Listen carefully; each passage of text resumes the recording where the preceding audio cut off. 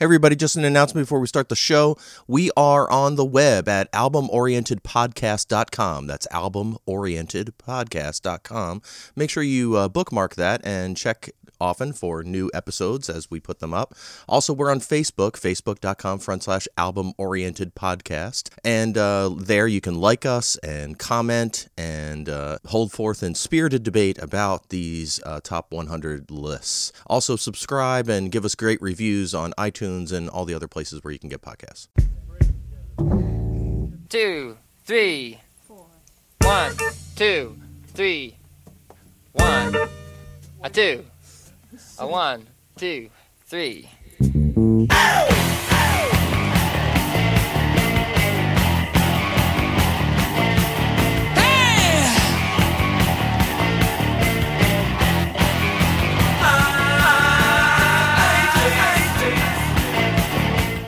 Two guys who grew up during the album era.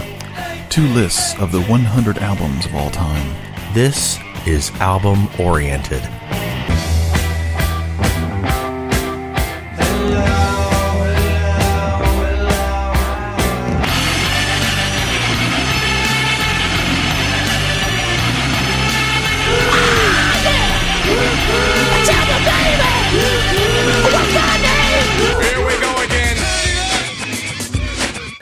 For the purposes of dramatic conflict and also based in reality, I am Erich, the apologetic indie snit Anglophile who never stops paying attention to mainstream music.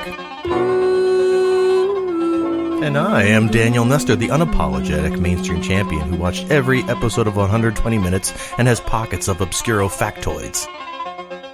God only knows what I'd be without you.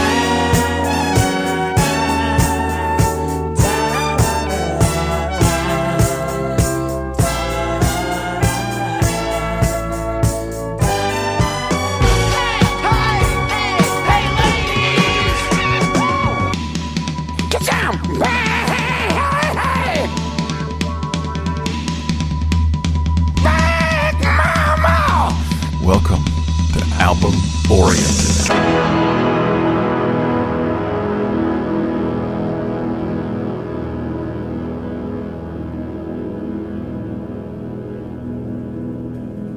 Well, here we are, episode 89. The 80s. It happened. What were you doing in 1989? What part of Indiana were you in? I was in Terre Haute. That's how the natives say it. The high earth. Push and struggle. and not Terre Haute, but Kurt Vonnegut from Indiana as well. Really? Yeah. He has a Schenectady connection as well. He lived here for a while. That's all I know. All right. This is going nowhere fast. Nowhere fast. 89. I was in the middle of Illinois at undergraduate school. How about you? Where were you in 89? Camden, New Jersey. Okay. Undergraduate studies. At least trying to do it. Oh, what a good year. But we're not really covering that year. Not at all. Nothing to do with it. So this entire... It's like the inverse or obverse or whatever. It's 98 is what we're talking about. We were transposing. The late 90s. Yeah. So today is episode 89. Episode 89. We're calling it episode 89 not because we've had 89 episodes, but because we're going over the 89s from two lists. That's right. And we don't like when we have allergies to the maths. We've explained, as the Brits call it. We've explained the two lists in the intro stuff that we just recorded again. But just to recap, I will be presenting something from the NME list. Right. 1997 release by Sleater Kinney, Dig Me Out. Dig Me Out. What are you going to present? I'm presenting on... I mean, I know, but our listeners don't. No, right. Air's Moon Safari. Aptly titled Moon Safari. Why did you have to say it like like you were some Quiet Storm, DJ? Because Jesus. Because the album feels that way. So well done, Air, on the aptly titled Moon Safari. And I'm really happy that you have the mid-year pick, because I am really tired of picking albums from the 90s, goddammit. You have had quite a string of early 2000s, late 90s picks somehow. I'm going to pick a Backstreet Boys album just to fuck with you. Look, the problem is I'd be glad to talk about the Backstreet Boys. Oh, really? I would be. Wow. I mean, just to talk about it. As an academic specimen, right? That's right. Yeah. No crying is involved. All right, so... And we got no Mojo subs for the first time in a while. I thought that is a Mojo sub. Oh, I'm sorry. There is a Mojo sub, Baby Pop. I'm already... Right, well, I suppose I should have mentioned that. So, originally, for this episode, Lauryn Hill's The Miseducation of Lauryn Hill. Same spelling. With a capital O. She's not talking about some other capital Lauryn O Hill. for the preposition. Yeah. Lauryn Hill. From 1998. From 1998. But we're going to talk about Lauryn Hill's excellent album later on the list. But again, so this might have been the all-female podcast had we... It could have been. I'm not sure. We thankfully have some non-white dudes as in the next stretch in the 80s, which is nice. We've got PJ Harvey, Dolly Parton, Roxy Music, which as we know is pretty much chick music already. So that's nice. But instead of Lauryn Hill, you have Air, which are French people, and I mean that's pretty feminine. Pretty. Yeah, that's right. Feminine. Yes. And Sleater Kinney, as we know, are all women. That was with a Y. Not as feminine as Air somehow. Yes. Yeah. Interestingly enough, we've dug ourselves quite a hole. Yeah. Dig me out now. Yeah, exactly. Where are we going? But this will be fun, and your mid-year pick, your mid-year kicker pick, we call it a kicker because it's the third segment, is from either 1997 or 1998. So nice little 2-year stretch you gave yourself there. I think this is the second time this has happened where everything we talked about was in a given year, and then the kicker pick then had to be in the same era. So. Well, our last episode came close, and I have to say, I kind of regret, I picked... Regrets. I kind of regret... picking Josh Rouse, not because it's not a great album, but because it's a top 100 and we have to make sure that these albums I don't know, somehow I think and this is probably the problem that these top 100 list makers run into, is that they have to not be so much personal but almost academic, that they have to stand the test of time because of not just music but because of cultural influence, importance, and all that sort of stuff. Josh Rouse, has he influenced a generation of singer-songwriters since his 1972 album, which is great? Maybe because people are using flutes more and full orchestration. I'm not sure. I just saw Bahamas in concert recently, and no flutes, but it was like a full band, kind of sort of folk rock, but with full instrumentation. Who's that guy from Illinois, or at least he has the album in his title? Sufjan Stevens. I said it right. Yeah. So he's sort of known for that. Great, yeah. That the touchstone, at least for me, chamber pop. Chamber pop. Yeah. And I think the OGs. Keep your micro genres. Yeah, exactly. Great, yeah. So maybe that, but I probably should have picked Beck's. Sea Change. Was it too obvious? Or? I think so. I don't know, but boy, I listened to it since we last talked, and it's a great album. So great, great album. Yeah. So anyway, that's my regrets or corrections or whatever. I have a regret from several episodes ago. Oh, you do? I converted some of our.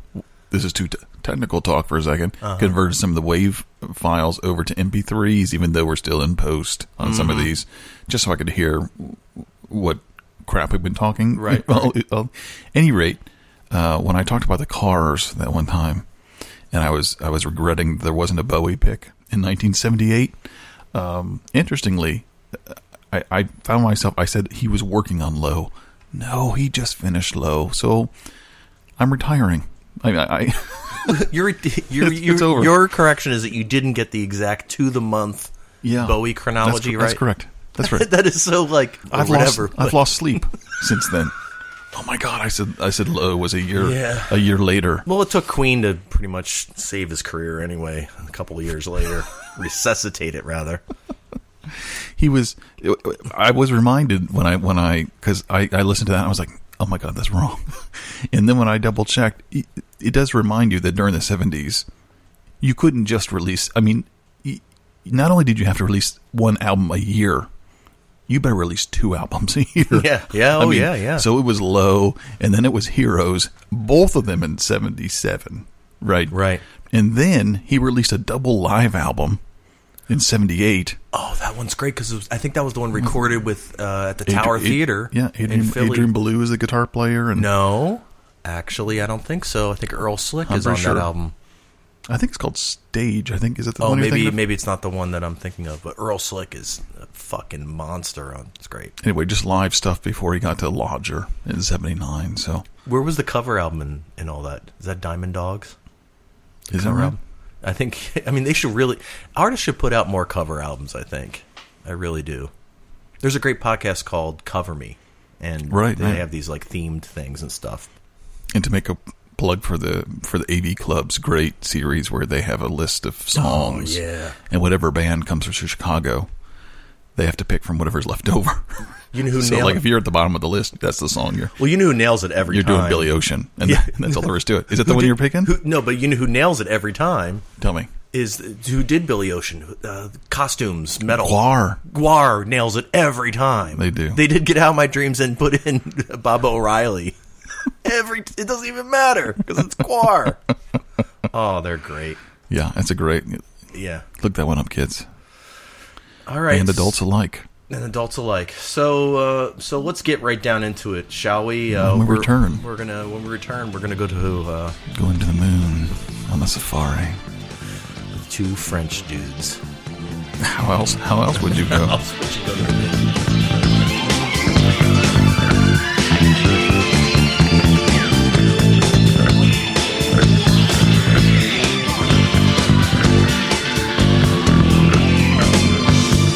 This week has passed me so slowly. The days were on my knees. Maybe I'll take something to help me. Hope someone takes after me. There's always a change in the weather. This time I know we could get it together. If you would stay here tonight, oh, that would be crazy tonight. Stay. That's what I meant to say, or do something. But what I never say is stay this time. I really meant to so bad this time.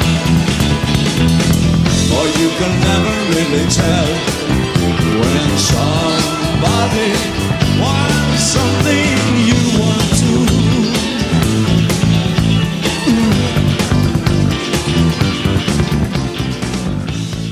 Back. All right, Air on Moon Safari from 1998.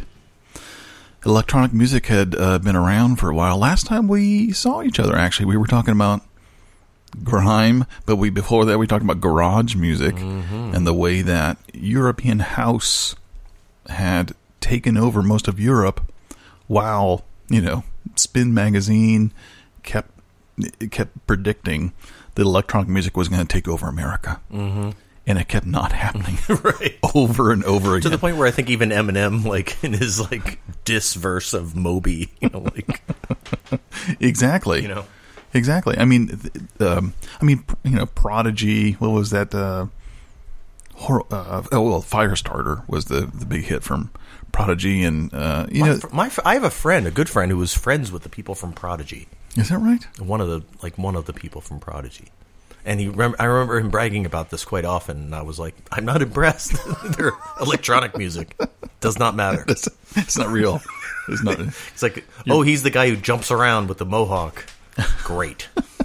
I mean, it is really interesting to think about. I mean, of course, we are fully into electronic music now. EDM, I guess we call it now, is fully taken over the airwaves, but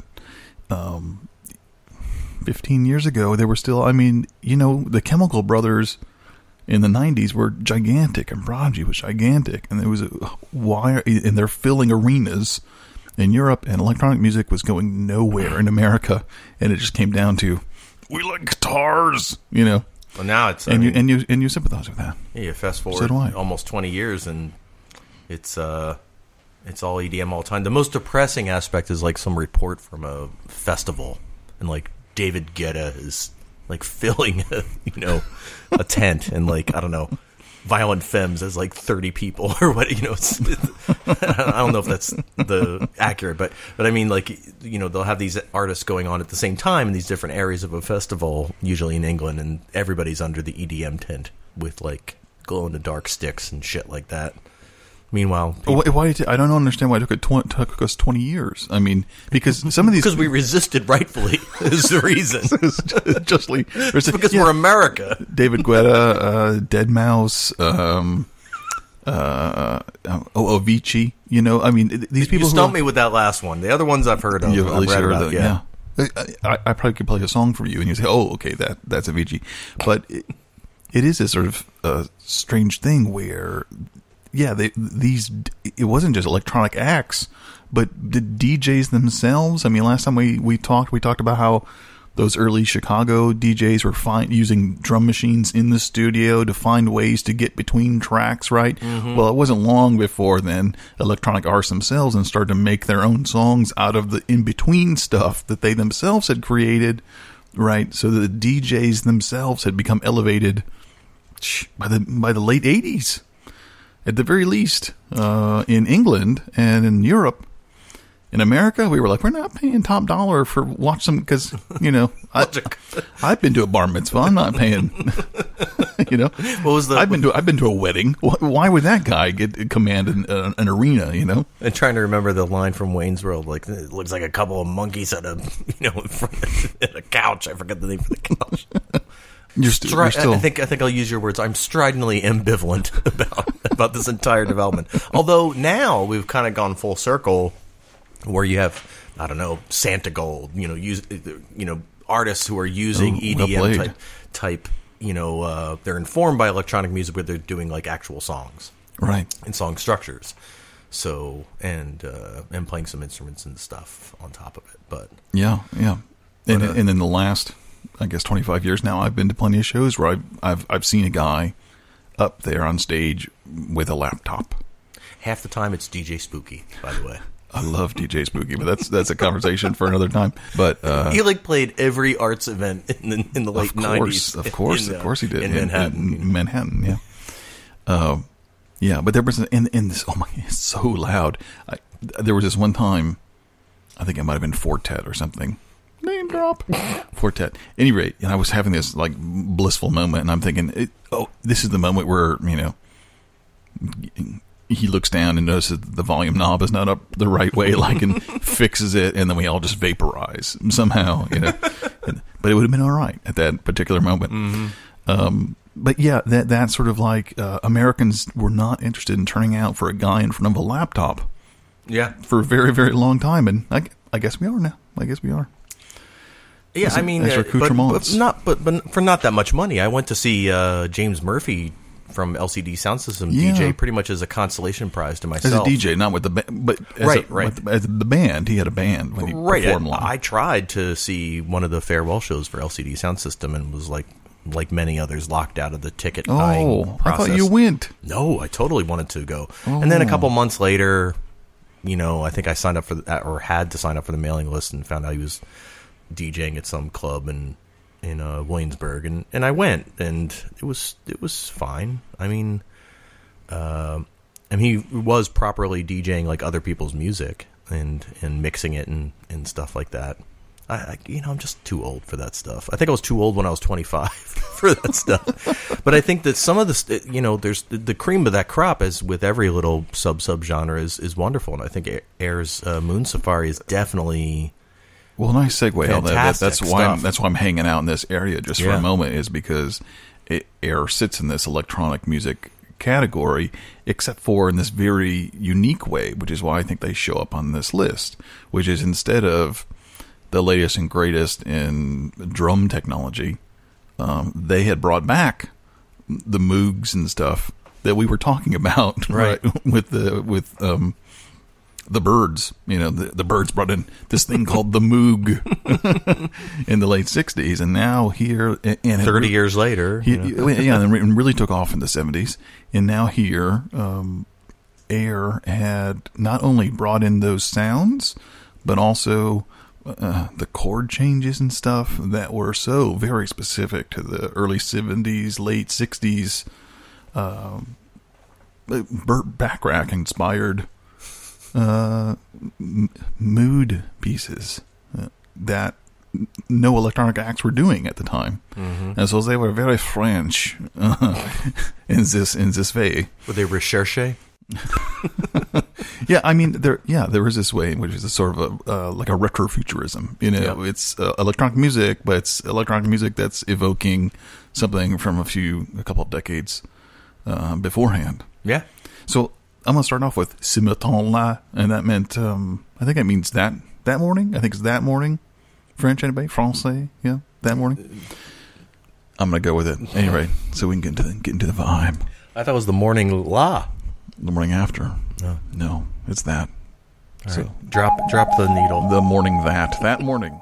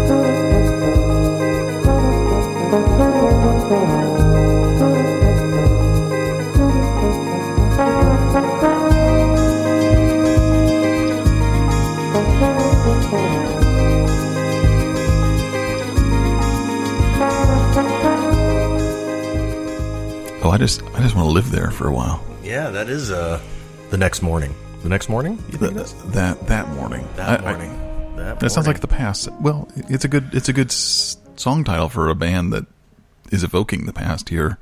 And so we call it electronic album, but there's so many organic instruments in this particular song already, like real bass guitar and perhaps a sampled guitar, but certainly these horns come in that are organic horns. I think there's a certain mood that, I really love the Man and the Woman soundtrack, Francis Lai's Man and the Woman soundtrack. La, la, la, la, la, la, la, la, la, la. And it sort of has that laid back, just the mood and the feel over everything. Right. So I remember when this came out, and I loved it, and I actually felt quite proud of myself because I was like, at last, an electronic album that I like. And I think for me, I was not alone in that, at least in America. But this is from the NME list, is it not? I believe that's true. Yeah.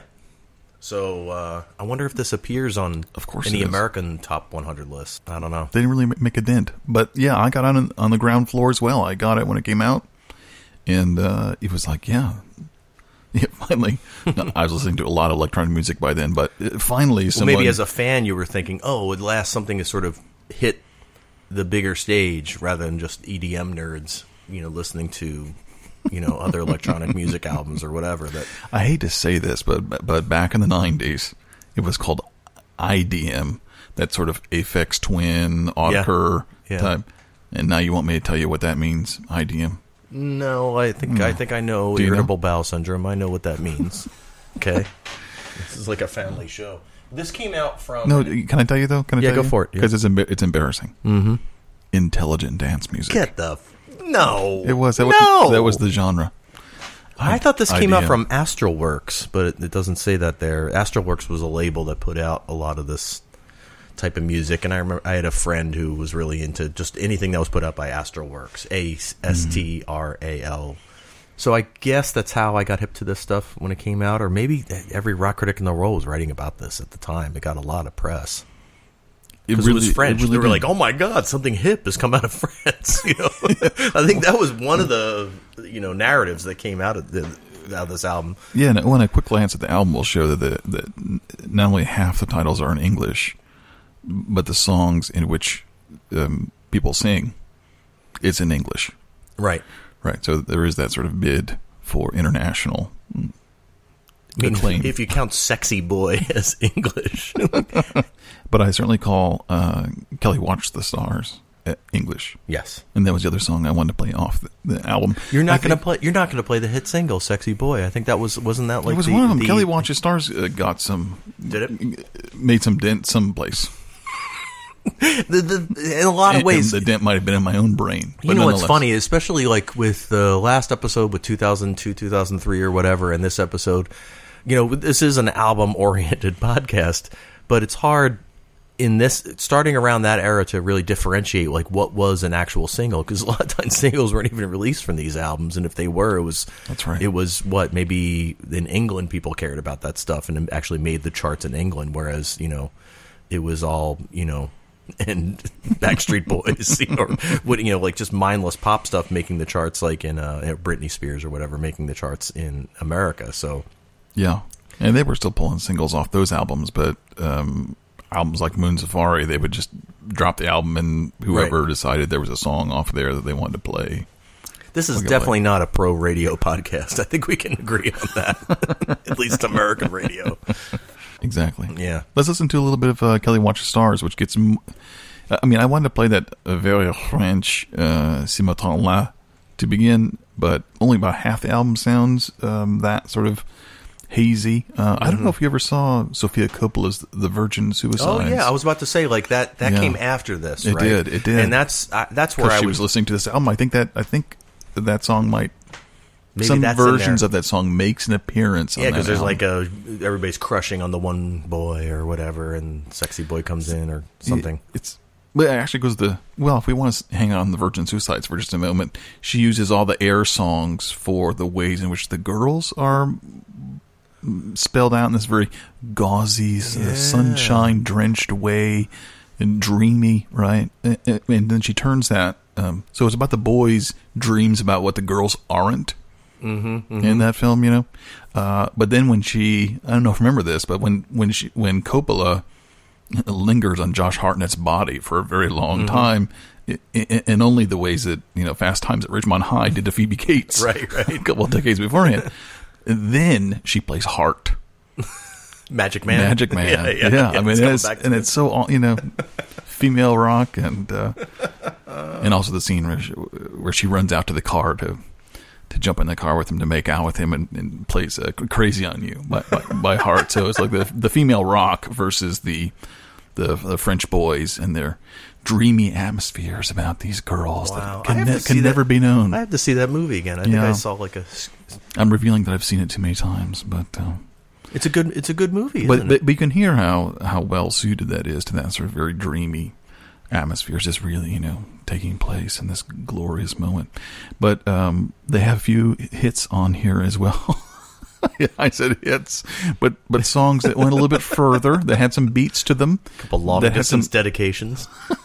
had some lyrics in English, which always helps. And my favorite is Kelly Watch the Stars. Let's do this.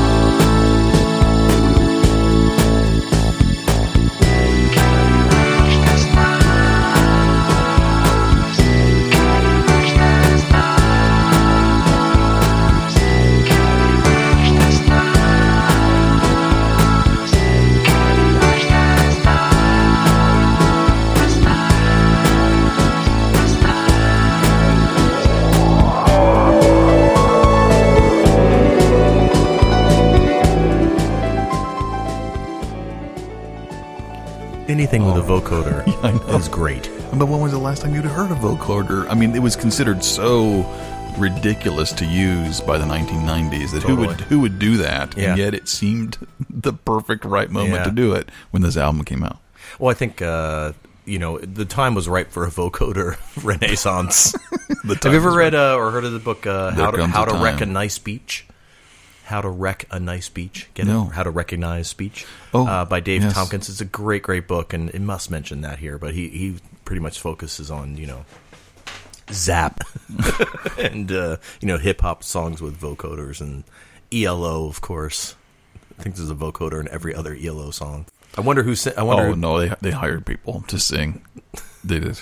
I mean, would you consider these... There are a couple of really beautiful, I think her name was Beth Hirsch was the name, who wrote and sang a few songs on this album, which are really great. Would you consider Air a precursor or, in the same family tree as Daft Punk to other French people who wear motorcycle helmets, but are...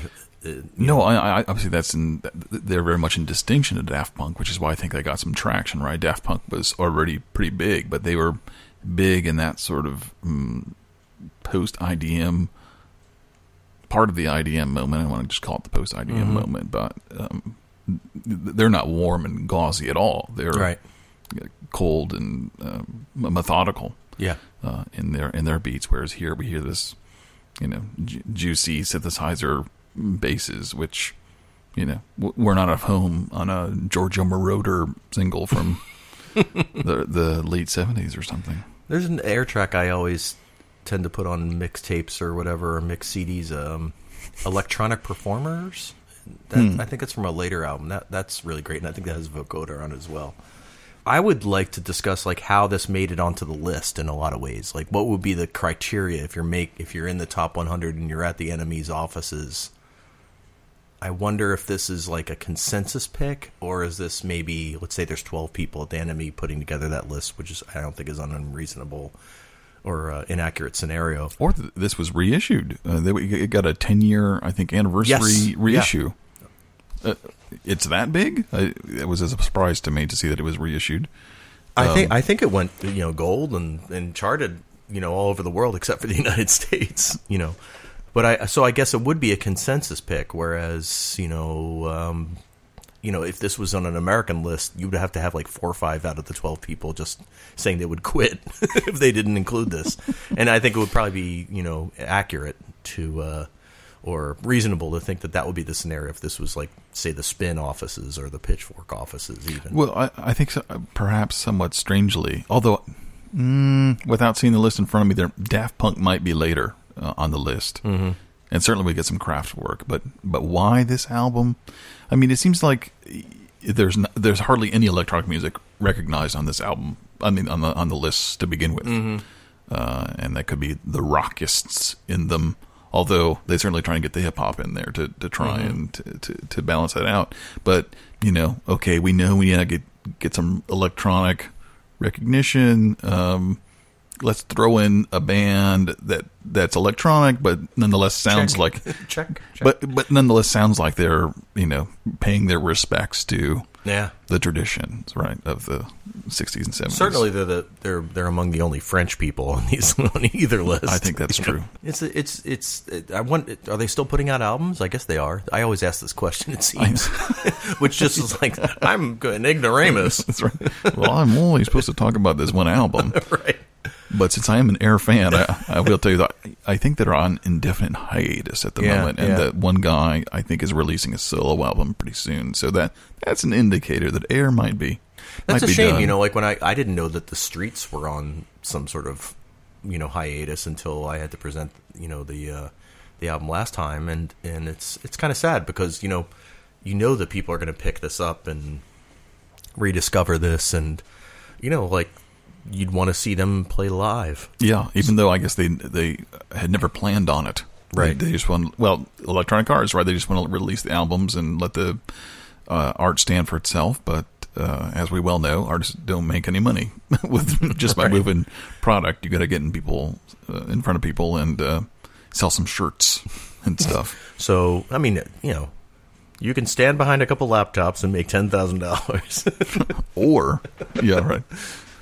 Yeah. Yeah. But, I mean, this is a great album, and it's kind of great work music too. I think it's and it'll scare people away from your cubicle, as I've mentioned many weeks ago. Oh, come on, Cimatron La will bring people in to want to hang out and say, "Hey, could you play it one more time?" Yeah, play it one more time. Please. Remember back in the 70s when we were young and innocent and playing around in the grass. But speaking of hiatuses, Sleater Kinney had a long one, didn't they? They sure did. I forget if they had issues or whatever. If there was some sort of, somebody wanted to go solo or something. But I'm glad they're back. That's for sure. And they're back. The new album is pretty good. And you're going to remind us about it. Yeah, coming up next. I'm gonna dig us out.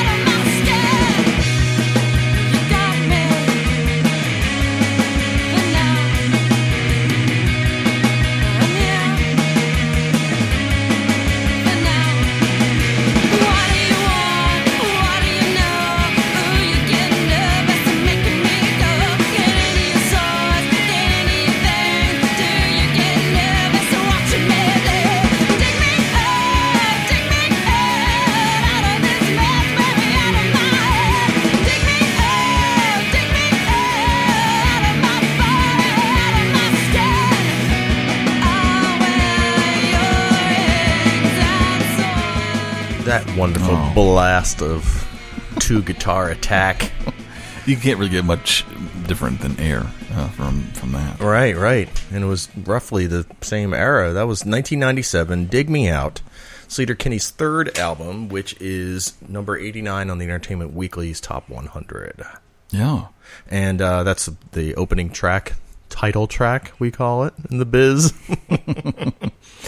So it's their third album. The cover is a nice little record nerd reference to which album? The Kinks' Controversy album. Indeed, yeah. The Kinks' Controversy. I hadn't actually thought about that, but now that I'm looking at it, absolutely. Yeah, so, in a way, so there you have a little, like ring kissing, or callback to, I don't know if I hear a lot of Kinks, frankly, in Sleater Kinney.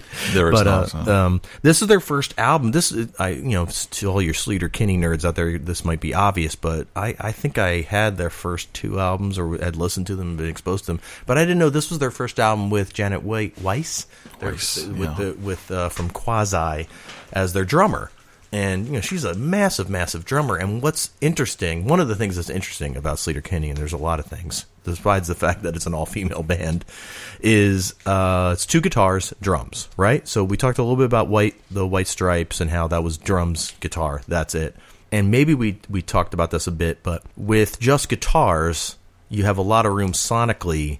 Usually you have to leave room with the bass kind of solidifying the sound, but this was some of the things I was thinking about when we were talking about the White Stripes, is that it just leaves a lot of sonic room for the guitars to just take over and really meet the drums sonically without that, in between sound with the bass. Right. So, and then when you add in two guitars rather than just Jack White, you've got this the main sonic thing for me, besides Corin Tucker's voice, which is just, amazing live, and just this loud wall of vocals is the intertwining guitars. So nobody's really doing lead per se. Nobody's really doing rhythm per se. That's right. But they're intertwining with each other, kind of like we talked a little bit about the Libertines and how they did that.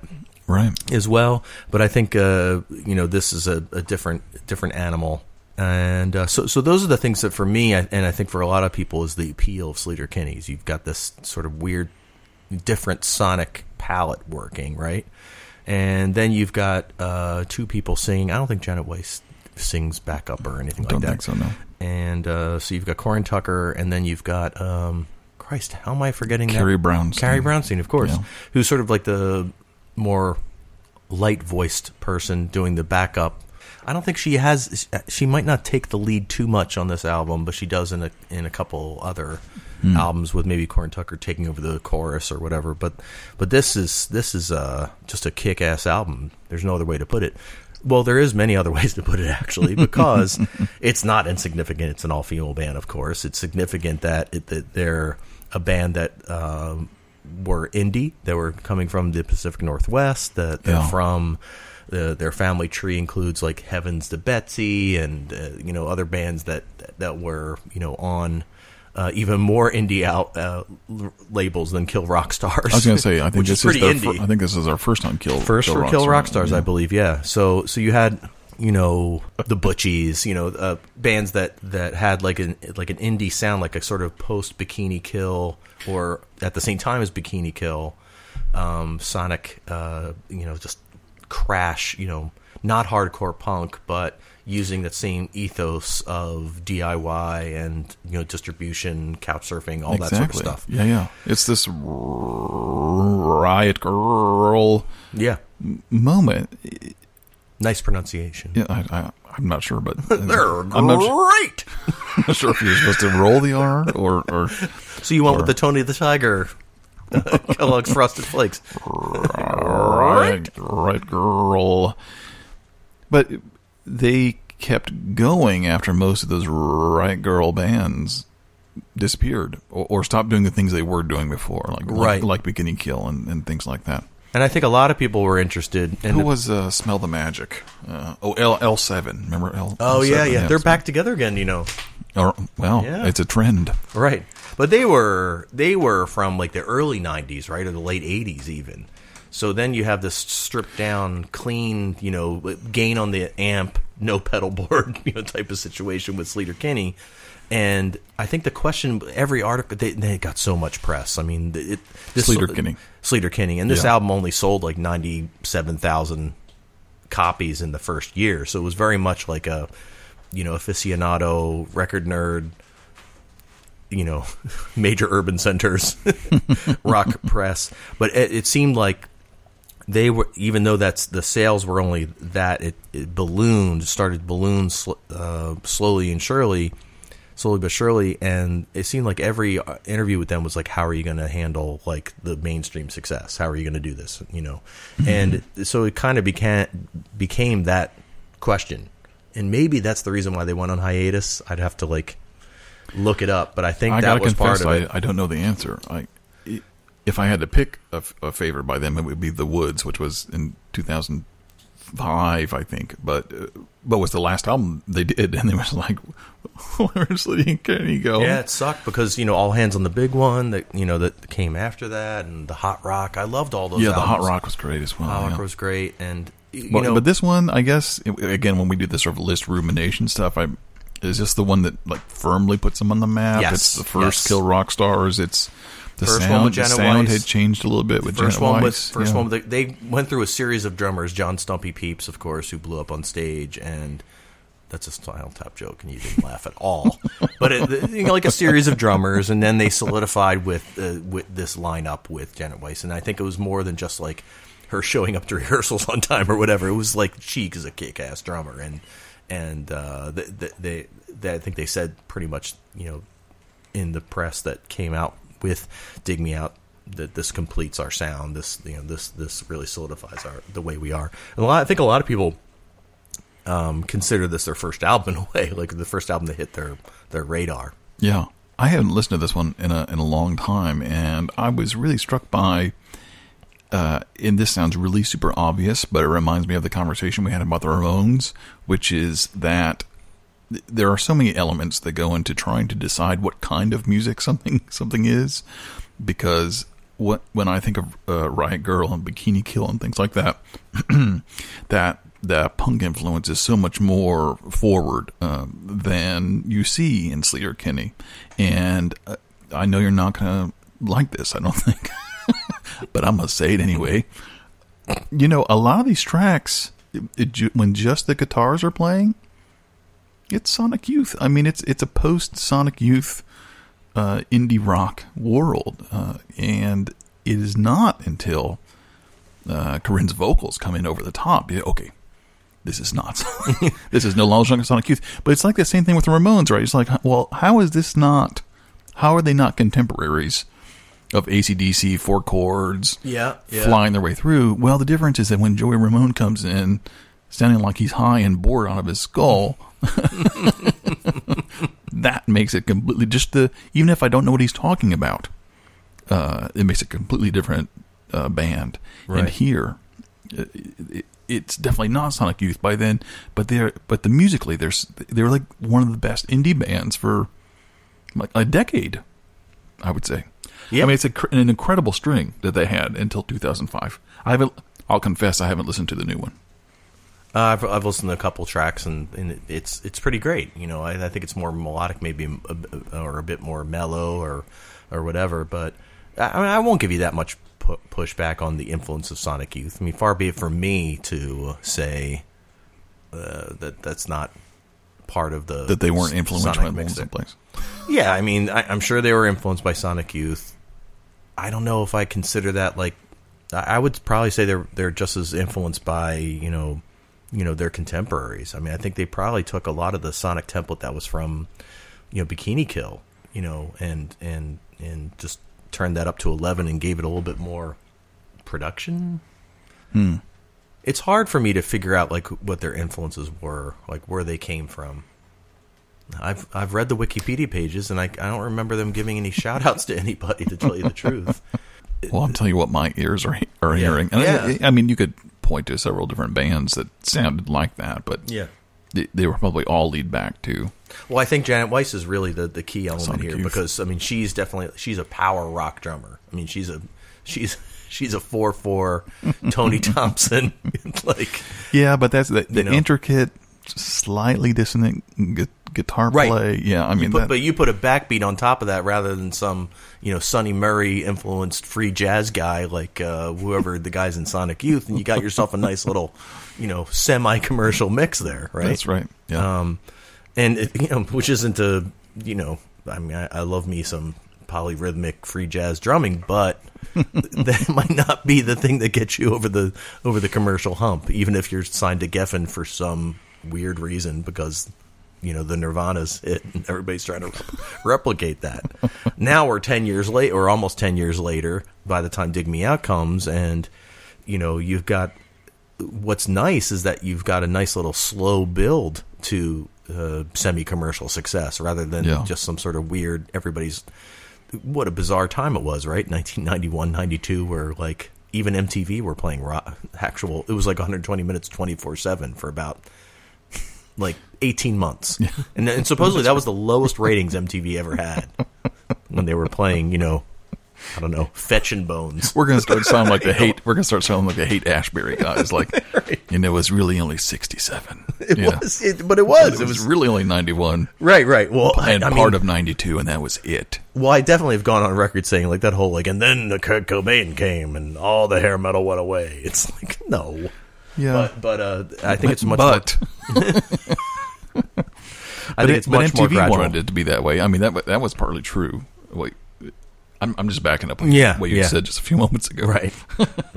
I mean, I think what's important about Sleater Kinney isn't so much like the musical family tree, so much as like that it's three women making like rock and music, and they're unapologetically doing that. They're not making any gestures to male rock mainstream or anything like that. The lyrics are addressing things like that, trying to address personhood and dealing with gender politics and all that sort of stuff. Right. I mean, that's really the reason why this would be on the top 100 list for Entertainment Weekly is probably that.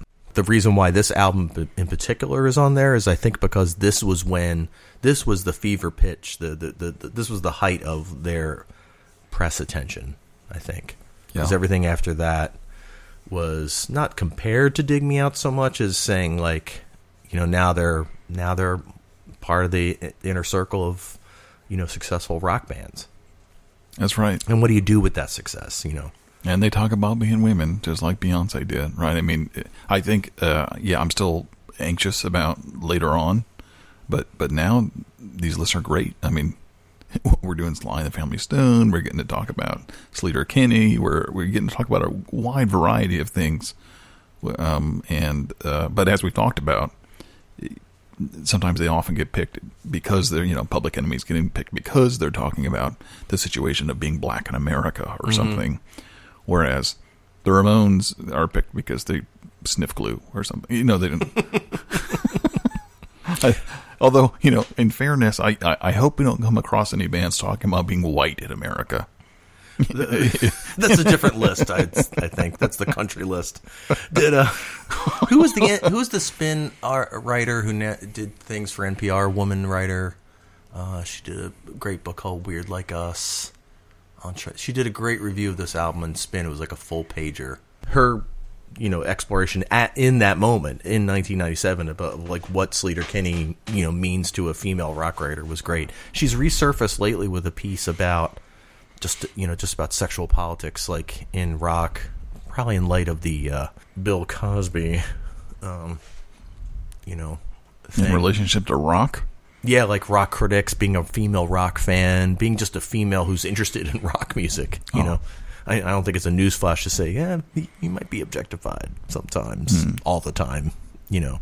I was just trying to silently ask if there's a second track from the album. Oh yeah, let's do a second. I thought you were giving me the finger in English terms. Yeah, mate, like, wrap it up. Yeah, let's do another track, and I think I'll probably. This one it's the second track on the album, so this one is often cited as people's favorite tracks, and it's one of mine too. It's a little bit more melodic. It's called One More Hour.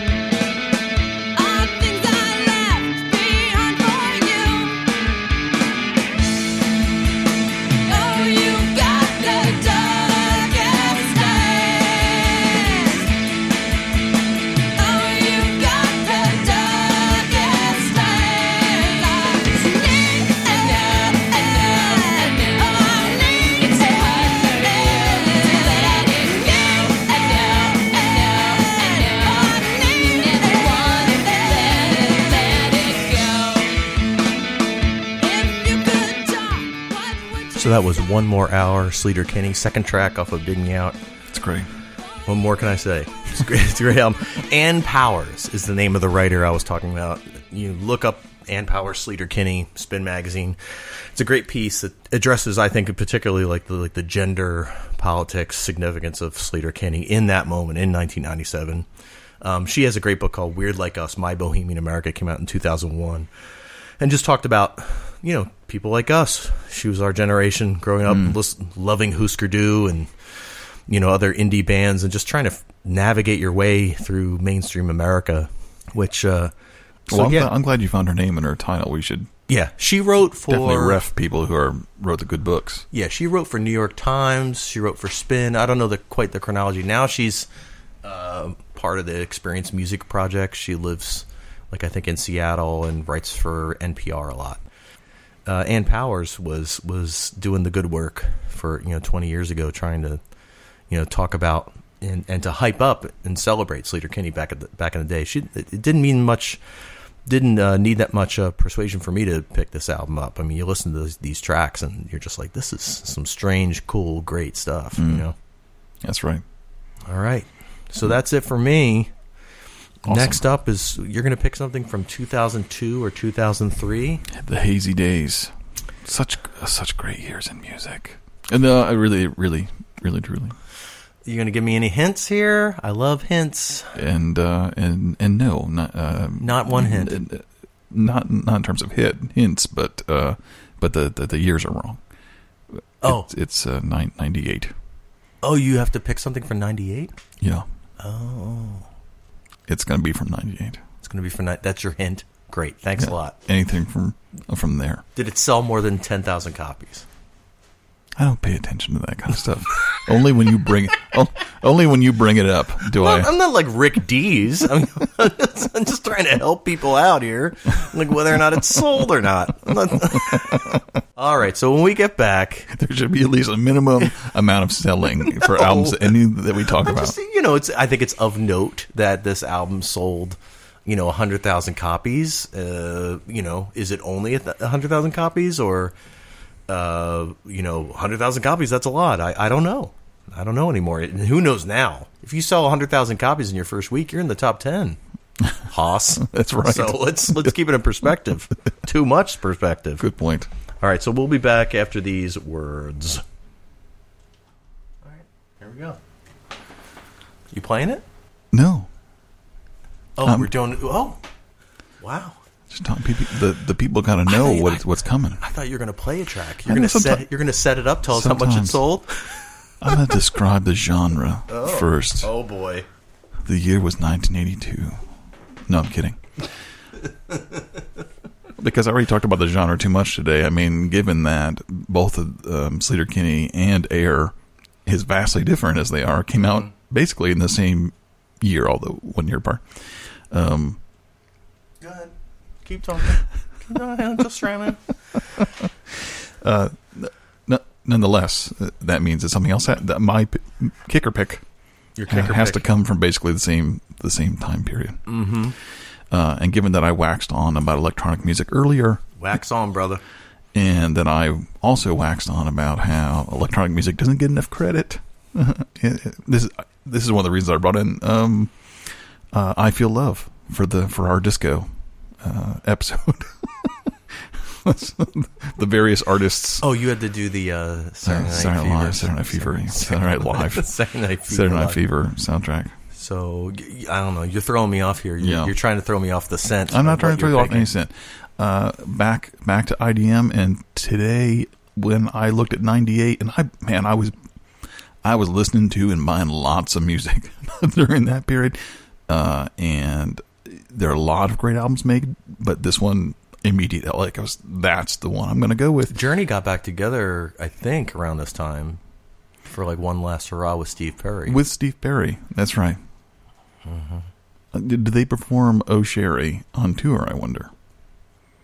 If they did, I hope they did "Foolish Heart" as well. It's a strong track from Street Talk. It's poetry. Yeah. It's poetry. I'm going to talk about... That whole album's great, by the way.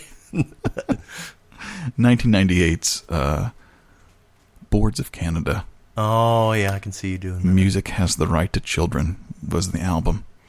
They had put out a couple EPs before this, but this was the album that I first got a hold of, and what glued me to them instantly.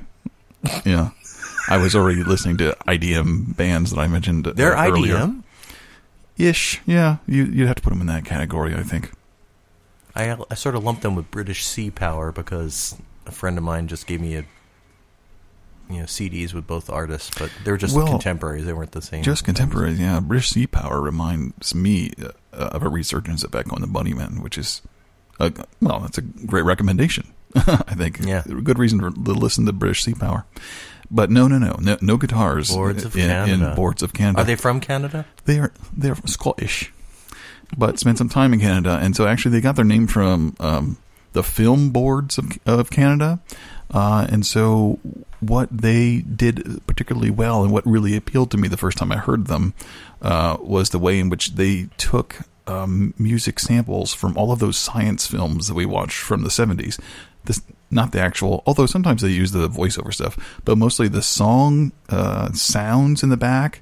So again, it's this appeal of this sort of retro-futurism, the songs of my childhood, but then mixed with a particularly hip-hop beats, very unlike Air, but also chopped and dissected in certain ways that evolved very slowly over the course of the song. So in previous episodes when we talked about NWA and said, we love NWA, but, not big fans of hip-hop acts where the song never changes. It's like looped. Behind, it's just looped, and it just for 4 minutes, the same thing. Boards of Canada is a slow developer, so we're not going to get a lot of that feel, given the constraints of what we do in the podcast here. But nonetheless, it's something sort of constantly changing and evolving over time. What album, is this their first album, second album? Their first album, of course, is We Are Boards of Canada, correct? It's just self-titled Boards of Canada. It isn't, no. We are the Boards of Canada and you suck. Like the Meat Men. Right, no, this is the first proper album. They had like a long EP right before this one. And they signed on to Warp, which is the important electronic label for the 90s, even though bands like Grizzly Bear now signed with them, but the big album company out of the UK. So let me give you a sense of how they feel. I think the best example, how they feel. I'll spark up my my vaporizer right now. This is called, of course, Turquoise Hexagon Sun. No, it's not. It really is. But here it is.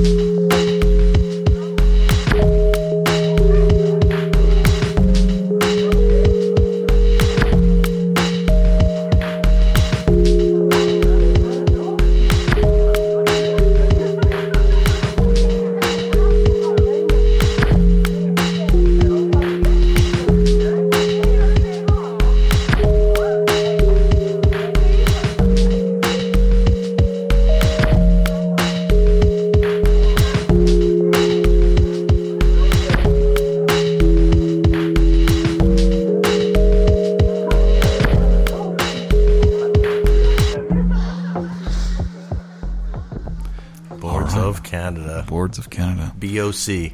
BOC. There they are. An amalgamation of my childhood and adulthood all put together. You can hear over those chords, half of them played by themselves later, trying to replicate the feeling of those 70s science films that we used to watch. And that's how magma becomes rock. There's a thing going on in the background. Well, I keep going back and to these are slow hip-hop beats, which are slowly changing over the course of the song. But go ahead. Oh, I just keep going back to like Handsome Boy Modeling School and all the Prince Paul, compilations or whatever with guest people and stuff. And those are some of the things that I love from, and I think it's from the same period pretty much, from the late 90s, early aughts, where it's like one song goes into the other. Yeah, this is great stuff. Yeah. Okay. Yeah. I want to play another song off this album, but then I want to back up to what they did just a couple of years ago, since this kind of pertains to our podcast in specific. But the other thing I want to play that gives a completely different feel of what else is on this album is Spotify and their... I think this is like a narrative through line of this podcast is us trying to navigate Spotify's often wonky user interface. It is. We should switch. Don't you subscribe to Google? I do. Google Music. Yeah, we should. I'll put that up there. You can sign in. Yeah. I'd like to thank them for giving me a full year of free subscription. As well as Bloomsbury for... That's right. All the 33 Anyway, the song is called Telephasic Workshop. Of course, the question is... You just made that up on I didn't. This one is octagonal freeform style face.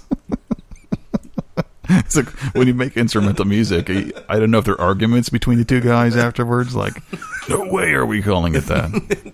We'll just combine them. Anyway, a little bit darker in feel and not so. Tell me the name of this track again. Telephasic Workshop. We need to sample that.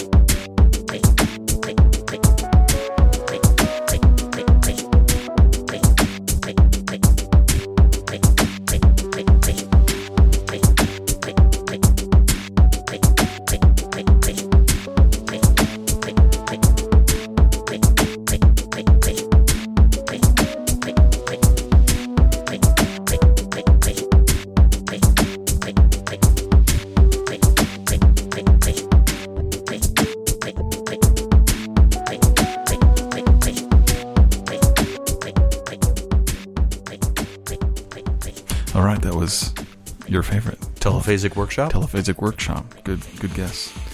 Anyway, this one a lot more beat heavy, a lot more clipped beats. The vocal samples used as percussive sounds rather than anything discernible as voices, and then sort of way in the background still this sort of retro-futuristic keyboard I think sounds. I might be a Philistine when it comes to these kinds of records because I really like girl talk where I can totally recognize every single one of those samples. That's Bon Jovi. Right, yeah. Exactly. And I get all excited like, yes!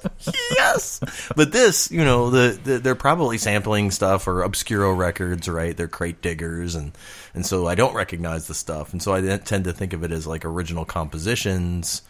But, with something, Girl Talk they wouldn't be able to actually release their record. I think they just put it out for free. And there's lots, Danger Mouse, of course, with the Gray album, right? Yeah. Right.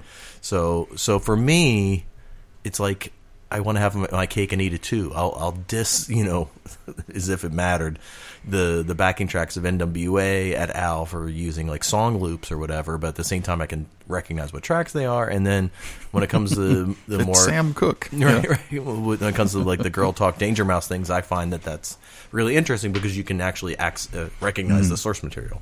But yeah, this was definitely in the air. A lot of among the record nerd aficionados, Boards of Canada was definitely something that people mentioned a lot. And I think I had it. Yeah, and in the small world that it inhabited, they were pretty influential on people that I could mention, but that no one would know. Who? Like who? I mean, and also when you say they, it's two people, right? Yeah. It turned out brothers later, two Scottish brothers. They're brothers as well. Yeah. But not really samples. I mean, so I think that's the point. It's not like you would have listened to this and said, "Oh, that was the Doobie Brothers." That was the that was the film that I watched when I was 8 years old about how plants grow. Right. The whole point is that feel of it taps in. I mean, I don't know if the kids today don't have those movies that we had back then. But yeah, it's definitely a soundtrack of like being dazed out in school and having the lights turned out and these, strange keyboard songs would come on for these films we were watching, in the 70s because they were from, they were modern, So no, you're not supposed to recognize whatever sample it is. And like I said, even with the keyboards, they're trying to, when they're not sampling the thing directly, they're trying to sound like those films sounded. The other reason I would have picked this anyway. It's one of my favorite groups. It's also I don't know, the third favorite album, but given that their dates, this is also the one that introduced me to them and sort of what put them on the map. Mm-hmm. But the brothers, since you asked, though, they were very secretive. They would not give interviews, and if they had a photo, it was like the sun was behind them, and it would glare, and you couldn't see what they looked like, and they were always. That's the way I would do it if it's so much less work. That's right. There was in some Arctic place, it's like it sounds like they're doing it in the snow someplace, Okay, the other reason I wanted to bring up Boards of Canada, though, was speaking of hiatuses. I think 2005 was actually their last album, and yes, there were people like me who, after it was like 2007 or something, and we started to go, are they gone? Because they didn't really give interviews and didn't know what they looked like and everything. And they had this official website, but it just remained blank. There was nothing there. And yes, I was that nerd who kept going back there, and they were, it was nothing. Every other, like my annual checkup on the Boards of Canada website. You guys doing anything? No, nothing. Just like various graphics burbling around. Nothing. Oh, that reminds me of another mid-year pick I was maybe going to pick last episode, the Wrens. Meadowlands. From Jersey, yeah. And they've been on and they had maybe one or two EPs before that. They've been gone ever since. I love that album. And sad that you didn't pick it. But. Yeah, I should have. I should have picked so many things other than Josh Rouse.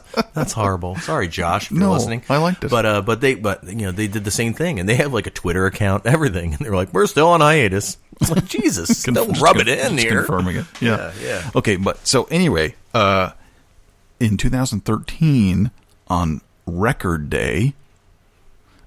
Record Store Day. I'm sorry, Record Store Day. Mm-hmm. In New York, someone found a Boards of Canada 12-inch. Just one. And Get out of here. I'm not kidding. That's some Wu-Tang shit right there. Someone's like, I thought they were finished or whatever. And right? was it copyright 2013 or whatever? And I can't find it right now, but I will insert here.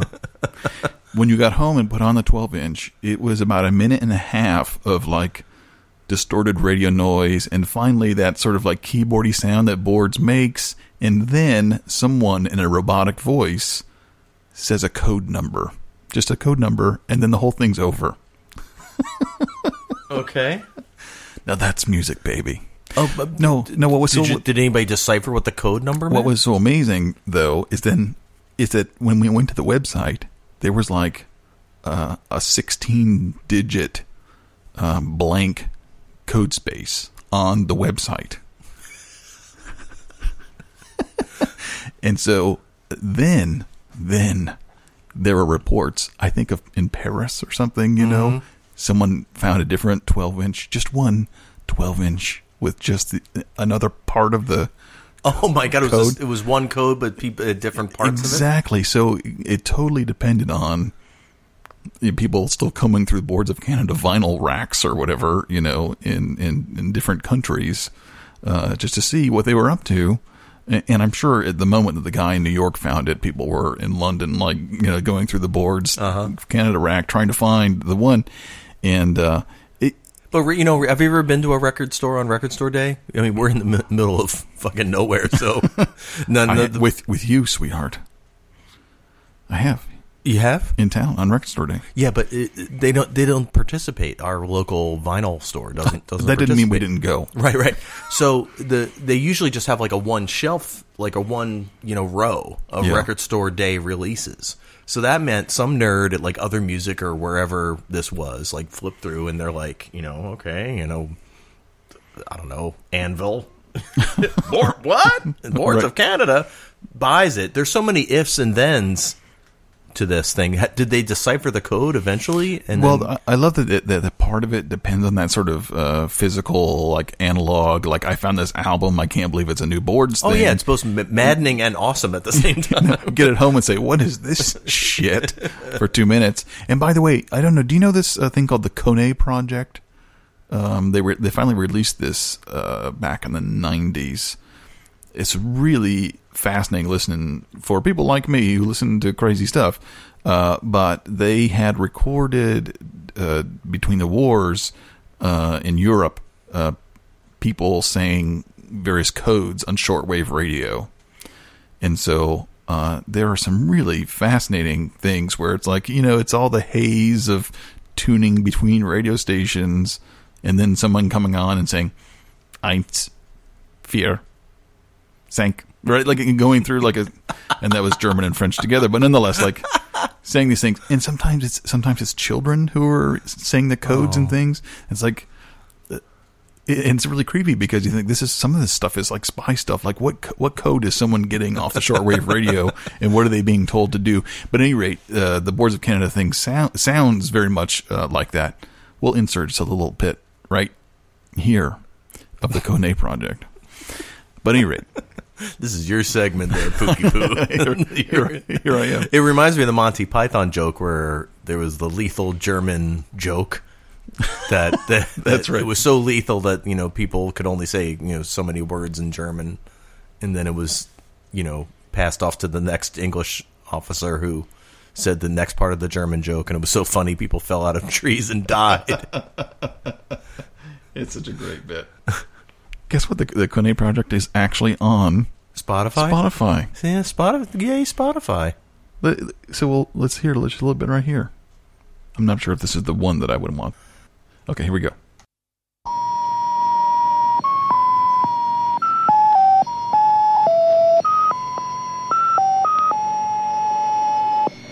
November uniform. November uniform. November uniform. November uniform.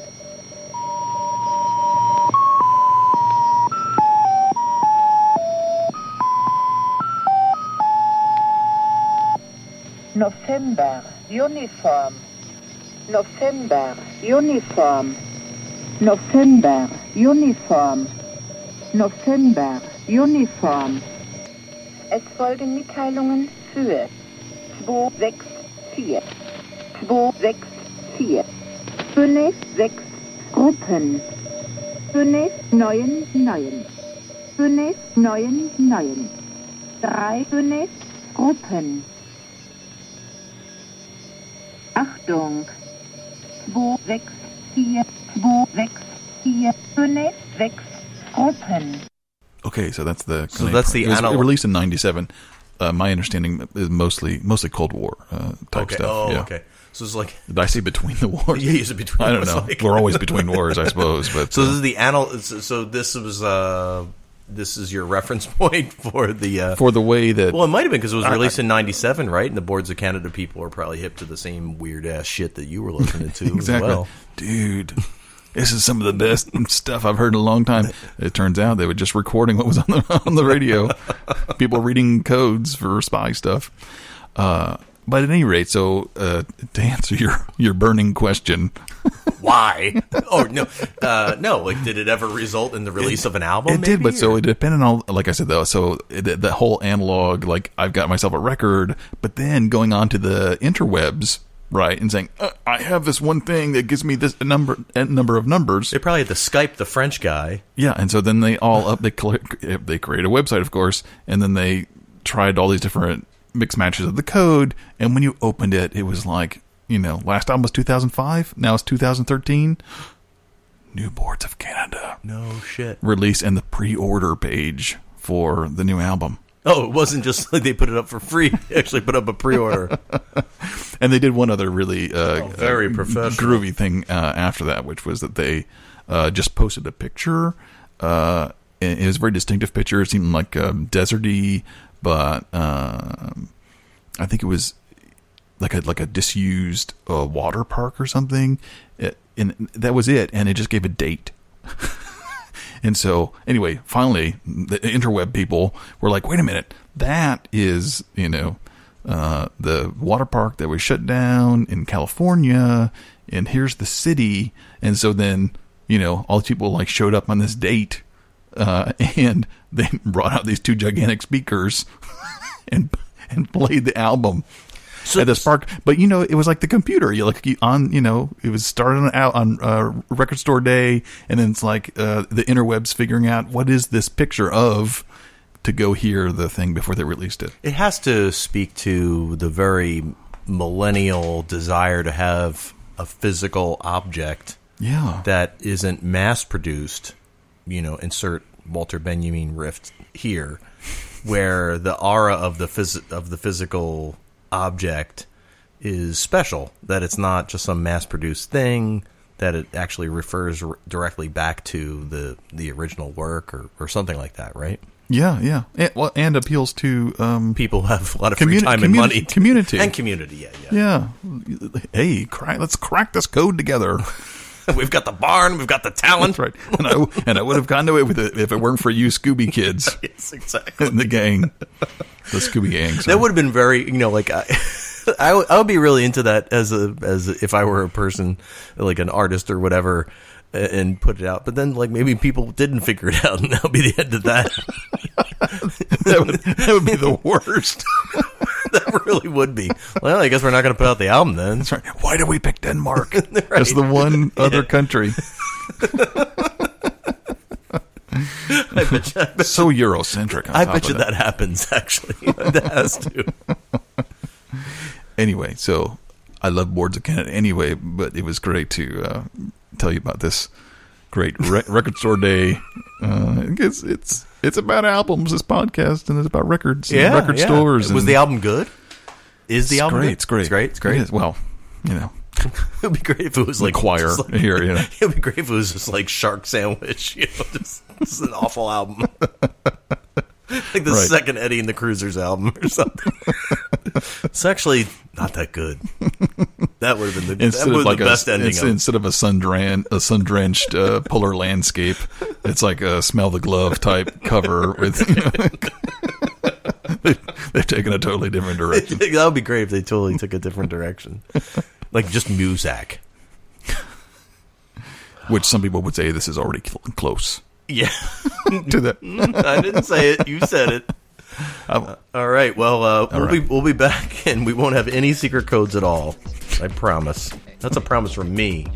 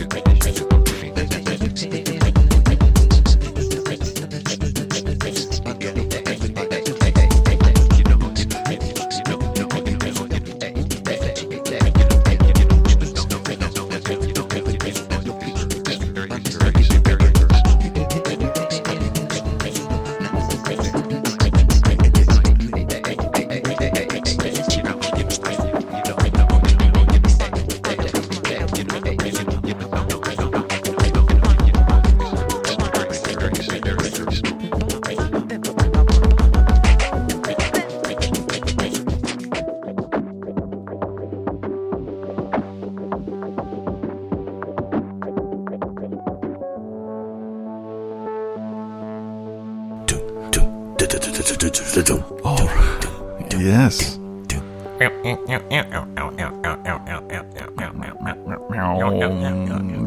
Just when we're talking about we're in an album era with no singles, we're going to a biggest. I'm supposed to talk. All right, over I'll this. stop. This it's throwing me. I just want to get up and dance that was to it. production. I was just trying to get some production values into this thing. For those of you who can't decipher that was a version of New Order's Blue Monday. How does it feel? How does it feel? Oh man, I've been listening to the album I have to present, and wow. Wow. I am fascinated to know what you're going to make of Roxy Music. I'm fascinated. For your pleasure. I fascinate myself in what I'm going to make of that. It is a weird album, man. It is weird. Is there pleasure involved for you For me? so far? Yes. In the second half especially. Some of the stuff is great. I have to say, though, my 5 and 7-year-old daughters are quite freaked out by the album. They have already heard some stuff. So what we're talking about is that in our next episode, episode 88, let's explain ourselves. We will continue plowing through the 80s with. Well, you are gonna kick it off. Oh, that's right. With Roxy Music's 1973 album, For Your Pleasure. Mm-hmm. That's such a Roxy Music album title. I'm excited for this next week. And, I get New Order's Power, Corruption, and Lies. From 1983? Oh, sorry, yes, from 1983. Blue Monday was stuck on there. Oh. For and I imagine that's like your least favorite track from the album. Is it? We're required to. Well, you already sang it, so we don't have to play it or even talk about it next time. Oh, man, that is rough, man. It is absolutely one of my least favorite songs on that album. It's like you're like straight from Central Casting as the contrarian record nerd. It's like ridiculous. Do you own any greatest hits albums like at all? Well, I haven't done this yet, but one of my best friends who sends me mix CDs sometimes, and I'm listening to a song, and I'm like, man, that song by whatever it was, that's a great song. He's like, that's not even on the best album. It's like, I feel like he's always giving me second tier stuff somehow. Right. Like, what? Why? Just give me the really good songs then, not the next to good ones. Oh man! But at any rate, and I will have the mid-year kicker pick, and I'm going to have something from a nice. Oh, that's a nice, sweet year. You're going to be paralyzed. I am going to be paralyzed. I am paralyzed. 1978. You're pre-paralyzed. Come on. Although I know it has to be. I know what it has to be. No, well, my picks, at least, are corrective picks. My picks are saying, hey, you record critic people who haven't picked from the following multiple genres. I mean, if I had something from the early... That's what I just did. With Boards of Canada? Yes. Are you saying that rock critics don't like Boards of Canada? Yes. Really? I'm saying that electronic music is completely overlooked on this list. Yeah, I guess you're right. Yeah. I'm thinking more along the lines of like prog rock and things like that. I mean, actually, like with Roxy Music, I'm thinking like, this is like something from 1973. I mean, why not the Yes album? Like, why not? Why not? Why not? So I'm definitely going to try to at least give some guesses of why this would be picked. Yeah. As far as the top 100 album, probably for fashion sense and for influence or name checks. But musically speaking, it's a pretty great album as well. The trouble is that there's more than 100 albums out there. And so then you have to That's true. Then you have to exclude. Canon making is just as much about exclusion as inclusion, as we know. And so, I think when I have a nice sweet, year from 1978, it gives me an opportunity to, give that corrective, pick. Crack on the knuckles. Crack on the knuckles, you tastemakers, Robert Crisco people. So that's episode 88. I'm really looking forward to it, as I am looking forward to presenting a Dolly Parton album from 1971. I'm looking forward to that. I don't know how we're going to do that podcast, but I'm looking forward to it. I mean, why not Redheaded Stranger? Because I already said this already. Redheaded Stranger is like the dark side of the moon of country, and it's nowhere on any of these lists. It's crazy. Fucking country concept album. Let's play a song anyway. From what as our outro here right now? No. When we get to Dolly Parton. I might, because it's, I don't know, I think Redhead Stranger's a couple of years afterwards, but you know, come on, it's Dolly Parton. I'm not going to diss Dolly Parton, even though I just did. I didn't do that. That was my evil twin. And then way back in the end of the 80s, I've got the Beatles, Sgt. Pepper. But anyway, that's talk for 2 episodes from now. We didn't do a swap for Sgt. Pepper's? It's not on the list any higher than this. Come on. That's ridiculous. It's willful. You know what's hilarious is that's some contrarian crap right there, man. On the Entertainment Weekly list, there are 4 Beatles albums. And Sgt. Pepper's not one of them. This is the Rolling Stone backlash, I think. This is, you know, Sgt. Pepper's #1 album of all. Well, let's stop this because... Have you ever seen the site called, like, the 500 worst Rolling Stone record reviews of all time? It's this guy's, like, obsessive list where he quotes, like, from, you know, so let's say, like, a Led Zeppelin review from 1972 and, like, you know, says how wrong they were and all that sort of stuff. And it's what's kind of funny, and then talks about, like, what in the Rolling Stone record guide, which I got, like, every year, like, how the stars went up and down, like, the star ranking. So we may have gotten, you know, like, let's say, like, a Black Sabbath record, for instance, you know, I'm sure got, like, iffy reviews at the time. But now if you know, open the record store guide or you know, the star rankings will go sort of creep up. So I think it's kind of honest that way. I mean, like, people don't admit that they were wrong or anything like that. If you look at Robert Christgau's, you know, like, his own little mini site where he has all his record reviews, he revises the grades sometimes, the letter grades. Oh, really, does he? But he doesn't say, but I was wrong. He just says revised to A- from a B+ or whatever. To have that kind of time just to... that was no B+. It's an extra half-letter grade. Exactly. Well, I mean, I think it's more like trying to the save zombies did some extra credit. right, exactly. They handed in a longer paper, and so, you know. Yeah. Hey, did you hear the Zombies are going to tour, and they're going to play Odyssey and Oracle? No. Like, live, like, in its entirety? Yeah.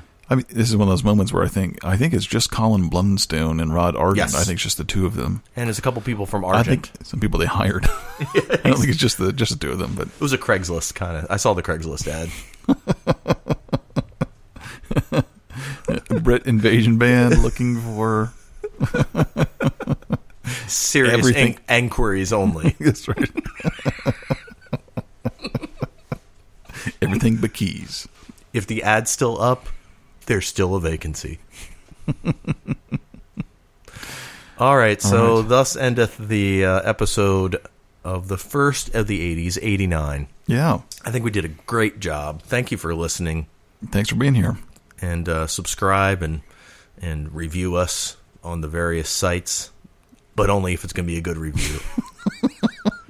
We should have a send-off, like, keep us in your top 100. That kind of thing. Yeah. I think you just did it, though. In that sexy, like, keep us in your top 100. Keep us in your top 100. You sound like you're going to shit yourself. Keep us in your top 100. Keep us in your top 100. Erich Hertz for Thunderbird Wine. Payola is available. Yeah, exactly. Coke or free records or both. All right, we're out of here. We'll see you next time on Album Oriented. Album Oriented.